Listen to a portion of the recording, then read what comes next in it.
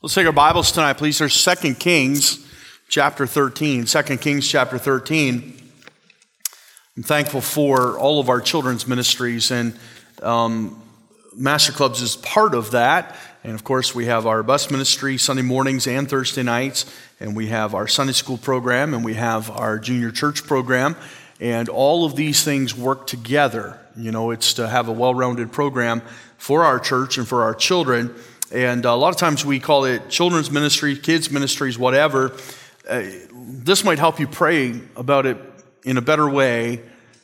Call it this, the future of our church, because that's what it is. And if we don't reach young people and young families, we don't have a future. And so another friend from Bible college talked to me. I'm not sure when he left the message. I just saw it this morning, and he's in Kansas. His name is Steve Stepanek, and Steve asked for prayer. He says, I don't know what to do. He says, we had a church business meeting the other night, and he says the church is needing new carpet. It's in rough shape. It's all tore up. And he says, we've saved the money up to do it. And he says, we need a new sound system. He says, it's been over 30 years old. And he says, it cracks and it pops and it's a distraction. And he says, we need it. And he says, the folks voted both those things down, and they said, well, we're going to be closed in a couple years anyway, so why are we putting the money out? He says, my heart's broken. He says, how can we think that as a church? He says, why not say, let's invest some money in some gospel tracts, and let's invest some money in soul winning, and let's get out and reach some people. And he says, I don't know what to do. And so I tried to encourage him, say, get alongside your pastor and say, I'll go visiting with you and pray with him and do whatever you need to do to encourage. I said, because he says, I think I need to find another church. I said, if everybody thinks that, the church will close. And so I said, you need to be a man and get in there and work and do whatever you can to try to help that church move forward. So those are the kind of days we live in, and unfortunately, and God's been so good to us and given us, I say that because our children's ministries, it takes a lot of resources. It takes a lot of people. If you think about what it takes just to have a Sunday school class, we have 2 or 3 buses on the road. There's workers on those buses. There's people that make those buses run and keep them in condition. And there's people that go visiting to get those kids on those buses. And then there's Sunday school teachers to greet them and teach them. And so there's just a lot of moving parts. And we thank the Lord for each and every one of you. And so we have Sunday school, junior church, master clubs. But that is the future of our church. And so please pray that we will see men and women and boys and girls come to Jesus Christ through all those things. And who knows if the next pastor of our church, the next deacons, the next Sunday school teachers are in that group right there. And that's what we need. And I'm thrilled, honestly, anytime somebody in our church grows up and becomes a part of a vital member of the church, rather than us having to bring people in from other places. We ought to be able to raise up our own. And I'm not against bringing in people, but it sure is nice to see somebody saved and grow up and then serve God in the church. And that's really what our desire is at Bethel. So let's look at the Bible tonight, 2 Kings chapter 13. I tried to tease you a little bit with an email and a title this morning, and I don't know if it attracted anybody to it or got anybody angry. How to vote in the next federal election. Just going to preface this right away. I'm not going to say who to vote for in the next federal election. I'm just saying how to vote in the next federal election. How do we approach a federal election? It has come to my attention as I've listened to the candidates over the last little while. What a sad day in our country when we do not have even one pro-life candidate for prime minister. Not one. Even the conservative has come out and said, I'm a pro-choice candidate. Now, I'm not talking about the local level. We have MPs and things across our country that have different ideas and beliefs, and that's a good thing that we have some that are pro-life. But on the federal level, as far as those running for prime minister, not one is pro-life. So I suppose, like every other election, you're going to have to hold your nose and vote. And that's typically what we do, isn't it? We don't always vote for somebody, we vote against somebody else. And that's just the situation we find ourselves in once again. But let's look at 2 Kings chapter 13 this evening. And we're going to give you some principles to start with. And then I'm going to move very quickly through some of the points so that we can get to the last 4 words I want to give you, just 4 words that I think will help us pray about this election. Help us to understand biblical leadership from God's perspective. And so 2 Kings chapter 13, and we're not going to read too many verses off the top. We'll look at verse 1. The Bible says, in the 23rd year of Joash, the son of Ahaziah, king of Judah, Jehoaz, the son of Jehu, began to reign over Israel in Samaria and reigned 17 years. And he did that which was evil in the sight of the Lord, and followed the sins of Jeroboam the son of Nebat, which made Israel to sin. He departed not therefrom. And the anger of the Lord was kindled against Israel, and he delivered them into the hand of Hazael, king of Syria, and into the hand of Ben-Hadad, the son of Hazael, all their days. Let's pray. Father, help us, Lord, as we look through this scripture this evening. Lord, I pray that you would just impress upon our hearts the actual theme of this message. And Lord, whether I'm trying to be clever with a title or trying to entice people with it, it just comes down to this singular thought. More than ever, we must pray. As we select our next federal leader, our prime minister, we must pray. And once we have selected him, we must continue to pray. And Lord, uphold that which is right in our nation. As the people of God, we are a remnant in Canada. And we have a responsibility, Lord, to be that salt and the light upon the earth. And so I pray that you just help us tonight just to look at a small corner of this idea, this idea of an election or a federal leader. And I pray, Lord, that you'd speak to our hearts as we look at the Word of God. Lord, I need your Spirit's help to keep some of these facts straight. And so I pray that you would just fill me tonight. I surrender to you, and may the Spirit of God help each one of us. Well, thank you in Jesus' name. Amen. Well, as it is in the Old Testament, we have a lot of names here that start with the letter J.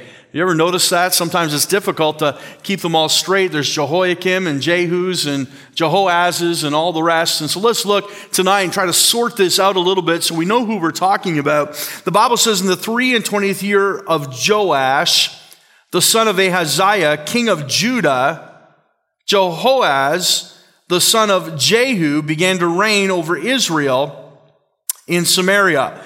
So now we can put away the name Joash. You don't have to think about him anymore. Understand we are living in the days of the divided kingdom. In Judah and Samaria, we have the northern kingdom of Israel and we have Judah. And they are two different kings reigning in conflict with one another. But the kingdom of Israel is divided. And so it's giving us a reference to Joash, the son of Ahaziah. He was the king of Judah at the time. And it's just telling us, while Joash is reigning, over here in Samaria, we have Jehoaz, the son of Jehu, who began to reign over Israel in Samaria. And he reigned for 17 years. Now, underline that phrase, 17 years in your Bible, or put a marker or make a note on a piece of paper. It's very important that we see something here in just a moment. But mark it in your mind, 17 years. The Bible says he did that which was evil in the sight of the Lord. What did he do that was evil? He followed the sins of Jeroboam, the son of Nebat, which made Israel to sin. He departed not therefrom. And so I want you to notice just first of all tonight, we're going to kind of outline the chapter very quickly, and we'll get to those four principles as quickly as we can. Notice first of all, the choice to sin. The choice to sin. I put it this way, Jehoaz had a dangerous legacy. He had a dangerous legacy. The Bible says he followed after the ways of Jeroboam. And Jeroboam was a wicked king, and for whatever reason, Jehoaz decided, that's my hero. That's who I'm going to follow after. And we can be reminded tonight, just as an aside, that there's always somebody that is looking up to us and watching what we do. And even if it's in a negative sense, they're watching as a Christian for you to fail. They want to see if that you'll deny or betray your God by your behavior. And so there's eyes upon us all the time. We have a testimony that we keep up as we testify of the Lord Jesus Christ. And Jehoaz was watching and following after this fella by the name of Jeroboam, the son of Nebat, and he gave him a dangerous legacy. The Bible says that he departed not therefrom in verse 2. That implies he had a choice. He could have departed. He was the king after all. You understand when you get to the level of king, there's no longer any peer pressure. You have no peers. There's only one throne in any kingdom. There's nobody sitting on your sides pressuring you. It's not a tribunal. It's not a council. You stand alone, and he had the ability to make the choice. I'm going to turn this kingdom around. We're going to follow God.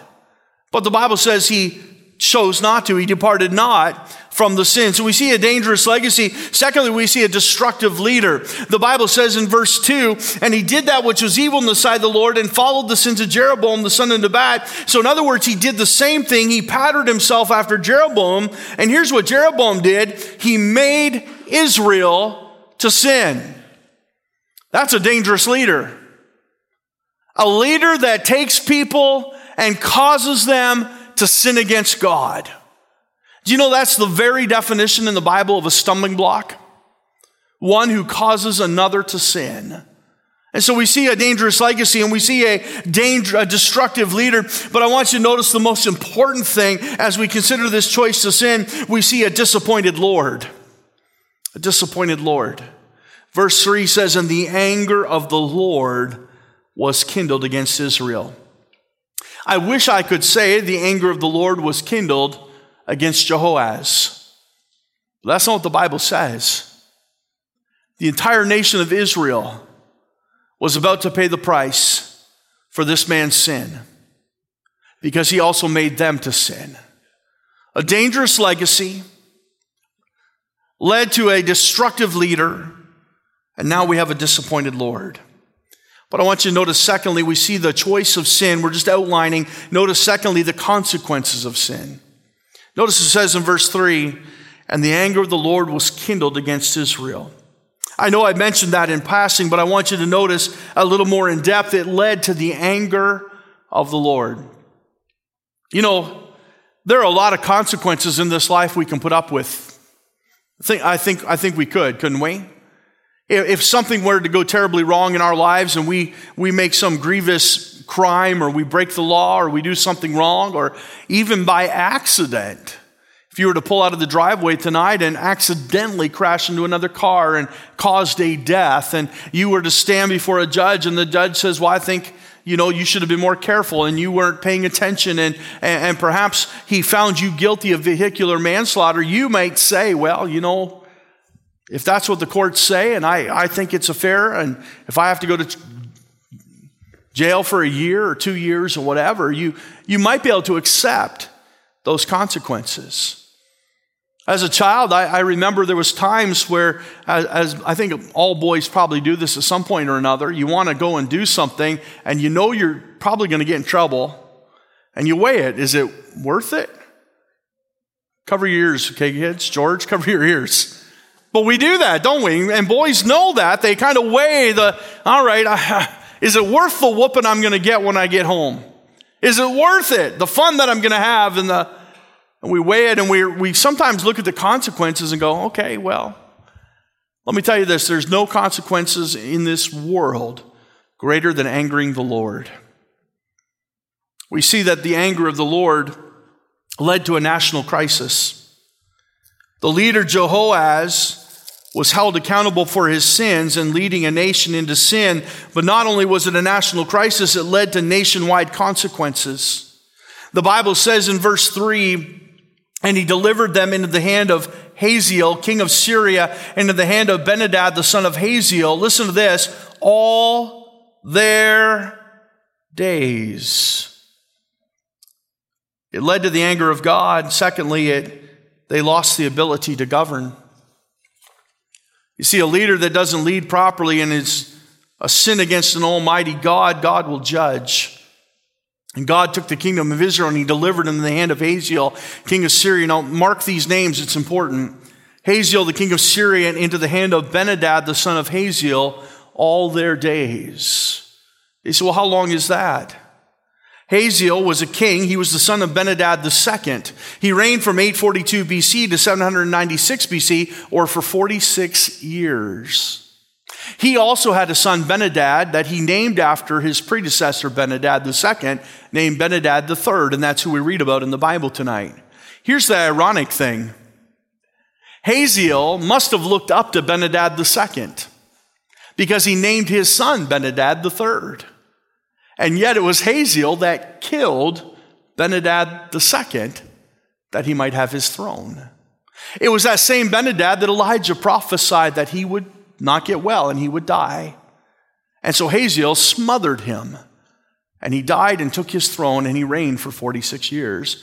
Ben-Hadad II would come on after Hazael would die, and he would reign for just 4 years. But in total, all the days of their reign was 50 years. Do you remember how long Jehoahaz's reign was? I told you to underline it at the beginning. You remember? 17 years. Jehoahaz reigned for 17 years and died. That's how a king lost his reign. But the people of Israel paid for his sins for another 33 years. Do you see what a destructive leader can do? I fear for our nation. I fear even when our conservative leaders are now pro-choice. The hand of God is going to judge us. I'm sure thankful. I don't know that I'd be comfortable preaching tonight unless I first preach what I preached this morning. God is still on his throne. The King of Kings is still in charge. And God will judge. And God will deliver us. And God is in control, and we need not to worry. But we see that this terrible consequence of sin led to the anger of God, and then they lost their ability to govern. But I want you to notice a principle that we see throughout Scripture. It's called the principle of the remnant. The principle of remnant. What is the remnant? It's God's people that still, even in a wicked place, still will worship and honor him. But here's the thing. Israel was God's chosen people. Throughout the Word of God, I think it's very plain that God dealt harshly with Israel, even more so than any other nation, perhaps other than Sodom and Gomorrah. You say, why did he do that? Because he loved them. They were his remnant people. And so he loved them, and whom the Lord loveth, he chastens. And he delivered them to hand. Now listen, I believe there's a strong remnant of believers in Canada. I believe there's a lot of saved people. And so what's that tell me? God's going to judge us because he loves us. So we can expect the hand of God. But then we see thirdly, we're talking about the consequences of sin. It led to the anger of God. They lost the ability to govern. But then we see the loss of the arm of God. Look at verse 4. And Jehoahaz besought the Lord, and the Lord hearkened unto him, for he saw the oppression of Israel. Listen, because the king of Syria oppressed them. It wasn't just that they lost the ability to govern, and the king of Syria, Hazael, then later Ben-Hadad, took over. The Bible says they oppressed them. The arm of God was taken away. His protective shield was removed for a time, and he allowed them to suffer. The Bible says this in Isaiah chapter 59, behold, the Lord's hand is not shortened, that it cannot save, neither his ear heavy, that it cannot hear. But your iniquities have separated between you and your God, and your sins have hid his face far from you, that he will not hear. This is not about God's ability to save. It's about God saying, in my providence, I have to let you suffer, that you might be drawn back to me. I fear that's the road that perhaps Canada is headed down. God has the ability to save because of a remnant people, but he chooses sometimes to let us wallow in our sin and suffer the consequences. Well, we need to be people of prayer. We need to seek God. Listen, the greatest punishment that God can unleash is just simply to withhold his presence from our lives. Moses knew that. God said, these are a stiff-necked people, so I will not go up in the midst of them. I will send my angel before, and he'll drive out the Hittite and the Perizzite and the Hivite. You know the story. But he says, I will not go with you. And Moses said, Lord, if you don't go with us, I don't want to go. I'm not going without you. Moses knew the greatest thing that God could do was withdraw his presence. And friend, that's what God did to these people. He shortened his arm on purpose, providentially, that they might suffer his wrath. But then I want you to see thirdly, here's where the hope comes in. We see the coming of a Savior. We've seen the cost or the choice to sin, the consequences of sin, but notice the coming of a Savior. Verse 4, and Jehoahaz besought the Lord. And the Lord hearkened. This is wicked King Jehoahaz. This is Jehoahaz who had departed not from the sins of his father Jeroboam. This is the Jehoahaz that made Israel to sin, as the Bible tells us. The Bible says he besought the Lord, and the Lord hearkened unto him, for he saw the oppression of Israel. I want you to notice some phrasing here in verse 4. We notice, first of all, a humble plea. The word besought there literally means to become weak. To become weak. Besought normally in the Bible means to seek out or to search. But the word besought here means he fell on his face before God and said, God, I am weak and I am poor and I'm in desperate need. He humbled himself before the Lord. We see a humble plea, but secondly, we see a heard petition. The Bible says the Lord hearkened. And we see here evidence of the Lord's compassion. The Bible says in verse 4, he saw the oppression of Israel. Isn't it even good to know that when the Lord has removed his hand of protection and he's allowed Israel to go into Syria and to be taken over by Ben-Hadad and Hazael and these wicked kings who oppress them, that even in all that, God never removes his eye. He always sees and he always knows what's going on in our lives. It's evidence of the Lord's compassion. The Bible says in Lamentations chapter 3, it is of the Lord's mercies that we are not consumed, because his compassions fail not. They are new every morning. Great is thy faithfulness. It's evidence of the Lord's compassion. It's evidence of the Lord's covenant. Listen, when God makes a promise, he keeps it. 2 Chronicles chapter 7 says, if my people who are called by my name shall humble themselves and seek my face and turn from their wicked ways, then I will hear from heaven and heal their land.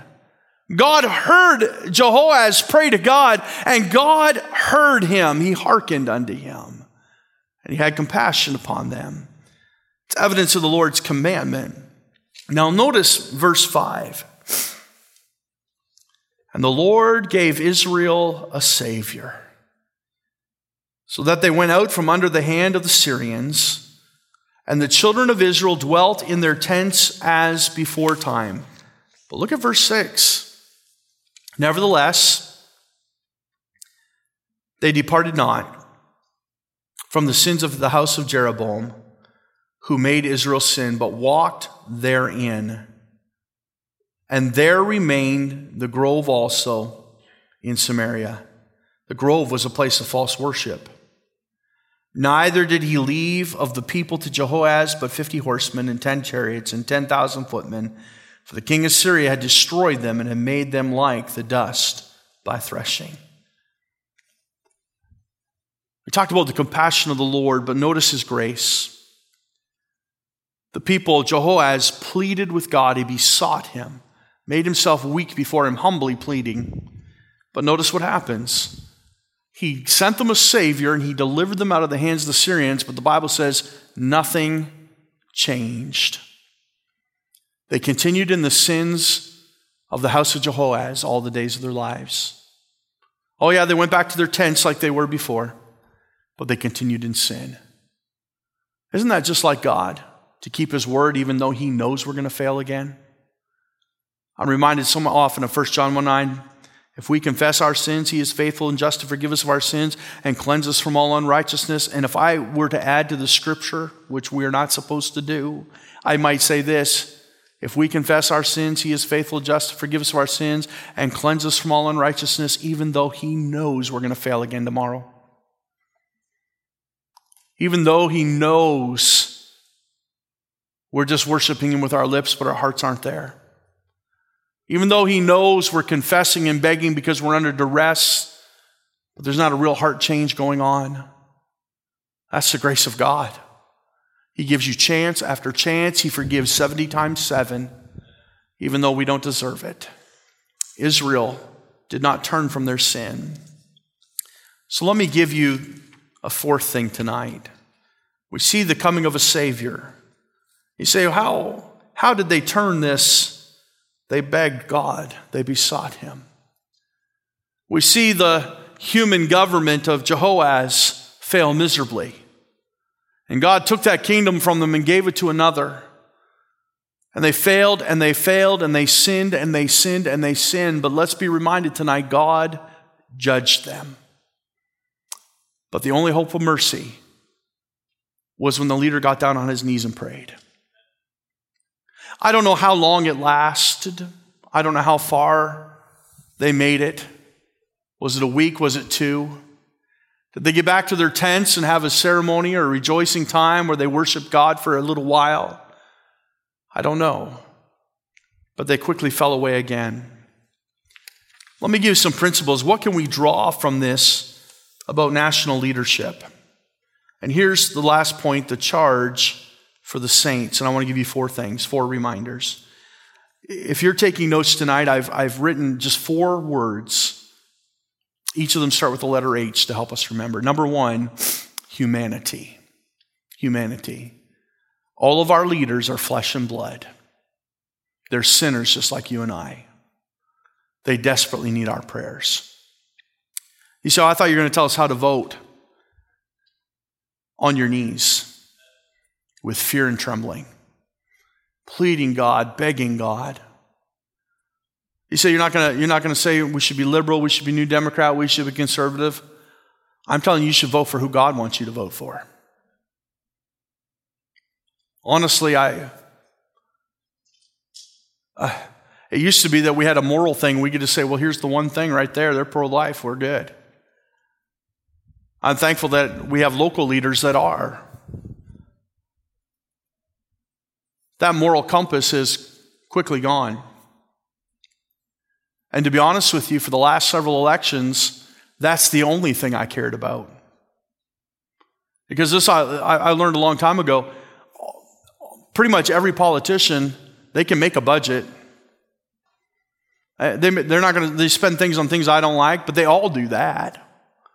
They all have financial guys, and they all have budgets, and they can take care of the fishing industry and the farming. They can all do that.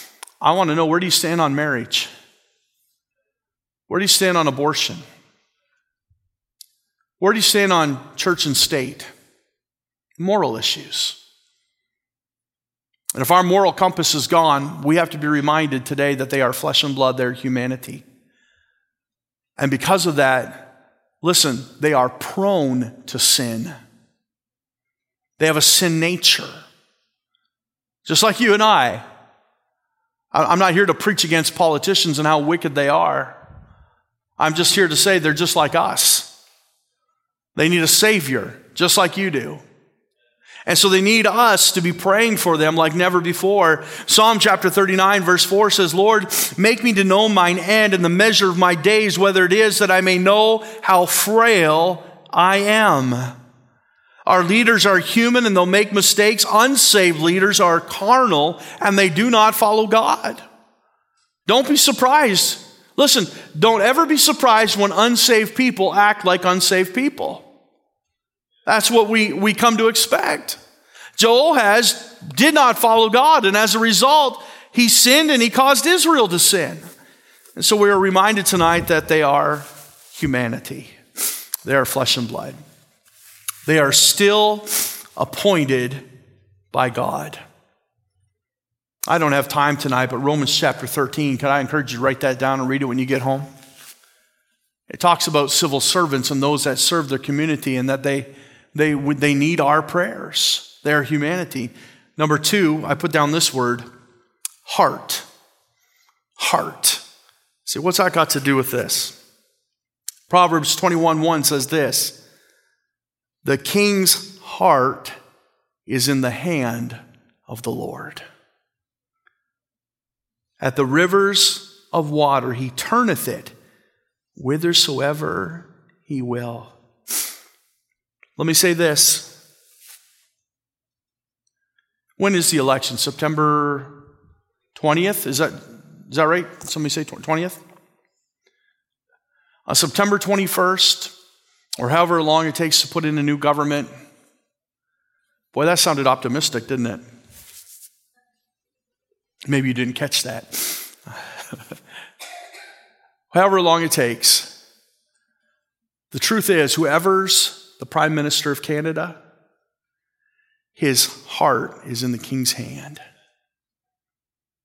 The King of Kings, that is, God. The heart of the King is in God's hand. And guess what else? The ear of God listens to the prayers of the saints.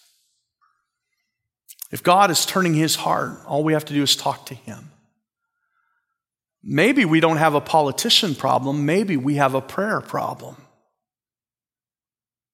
Maybe that's our real problem. So humanity, heart, let me give you another word. Hope. Hope. Our hope has never been in a human government. Our hope is in God Almighty. Blessed is the man that trusteth in the Lord, and whose hope the Lord is. I'm going to tell you this, friend. It's almost comical to say it. If you're looking to Ottawa for your hope, you're in a lot of trouble. You're in a lot of trouble. Why would sinful human flesh look to sinful human flesh? Look to God. He is our hope. And if I can remind you of this morning's message, he's still on his throne. He's still in control. I think Pastor Charlie from Solid Rock says like this. He says, God has never taken a day off. He's never gotten sick. He's never got a cold. He doesn't even need an aspirin. He's fine. He's in control. We just need to learn to trust him. Our hope, where's our hope? It's in the Lord, not in Parliament. And then here's another word, the word help. Help. I'm just reminding you of humanity when I say this. Psalm 121 verse 2 says, my help cometh from the what? Lord. We need to pray. We need to pray. Turn to 1 Timothy chapter 2. I'll read this and I'll be done.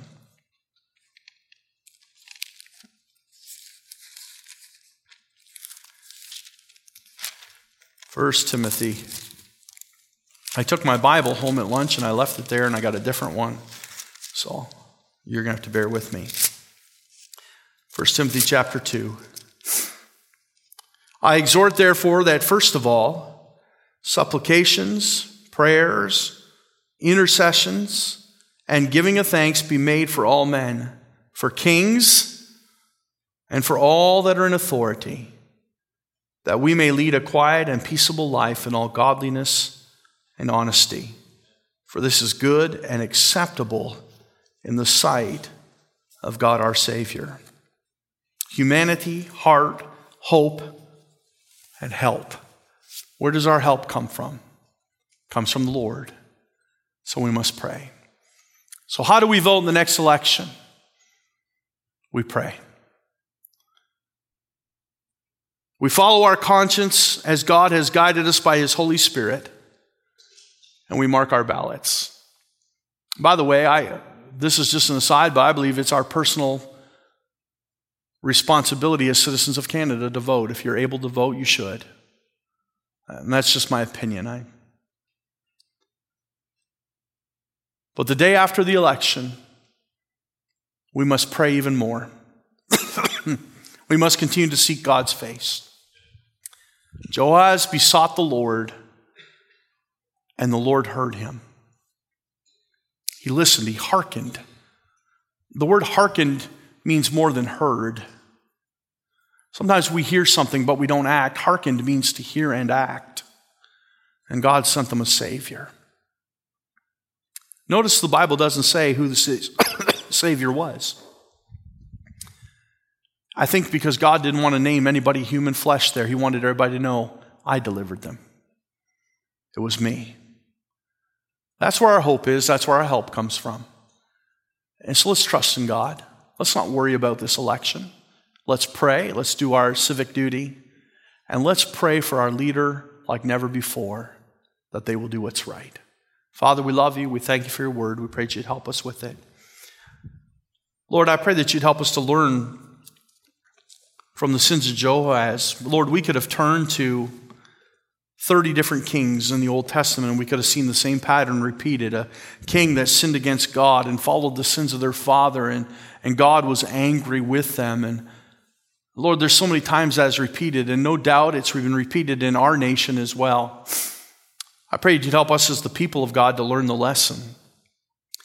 Lord, get serious about our prayer lives, lifting up our leaders before God and begging and pleading that their hearts would be turned by God on the throne. So speak to our hearts, Lord. Guide us and direct us, we pray.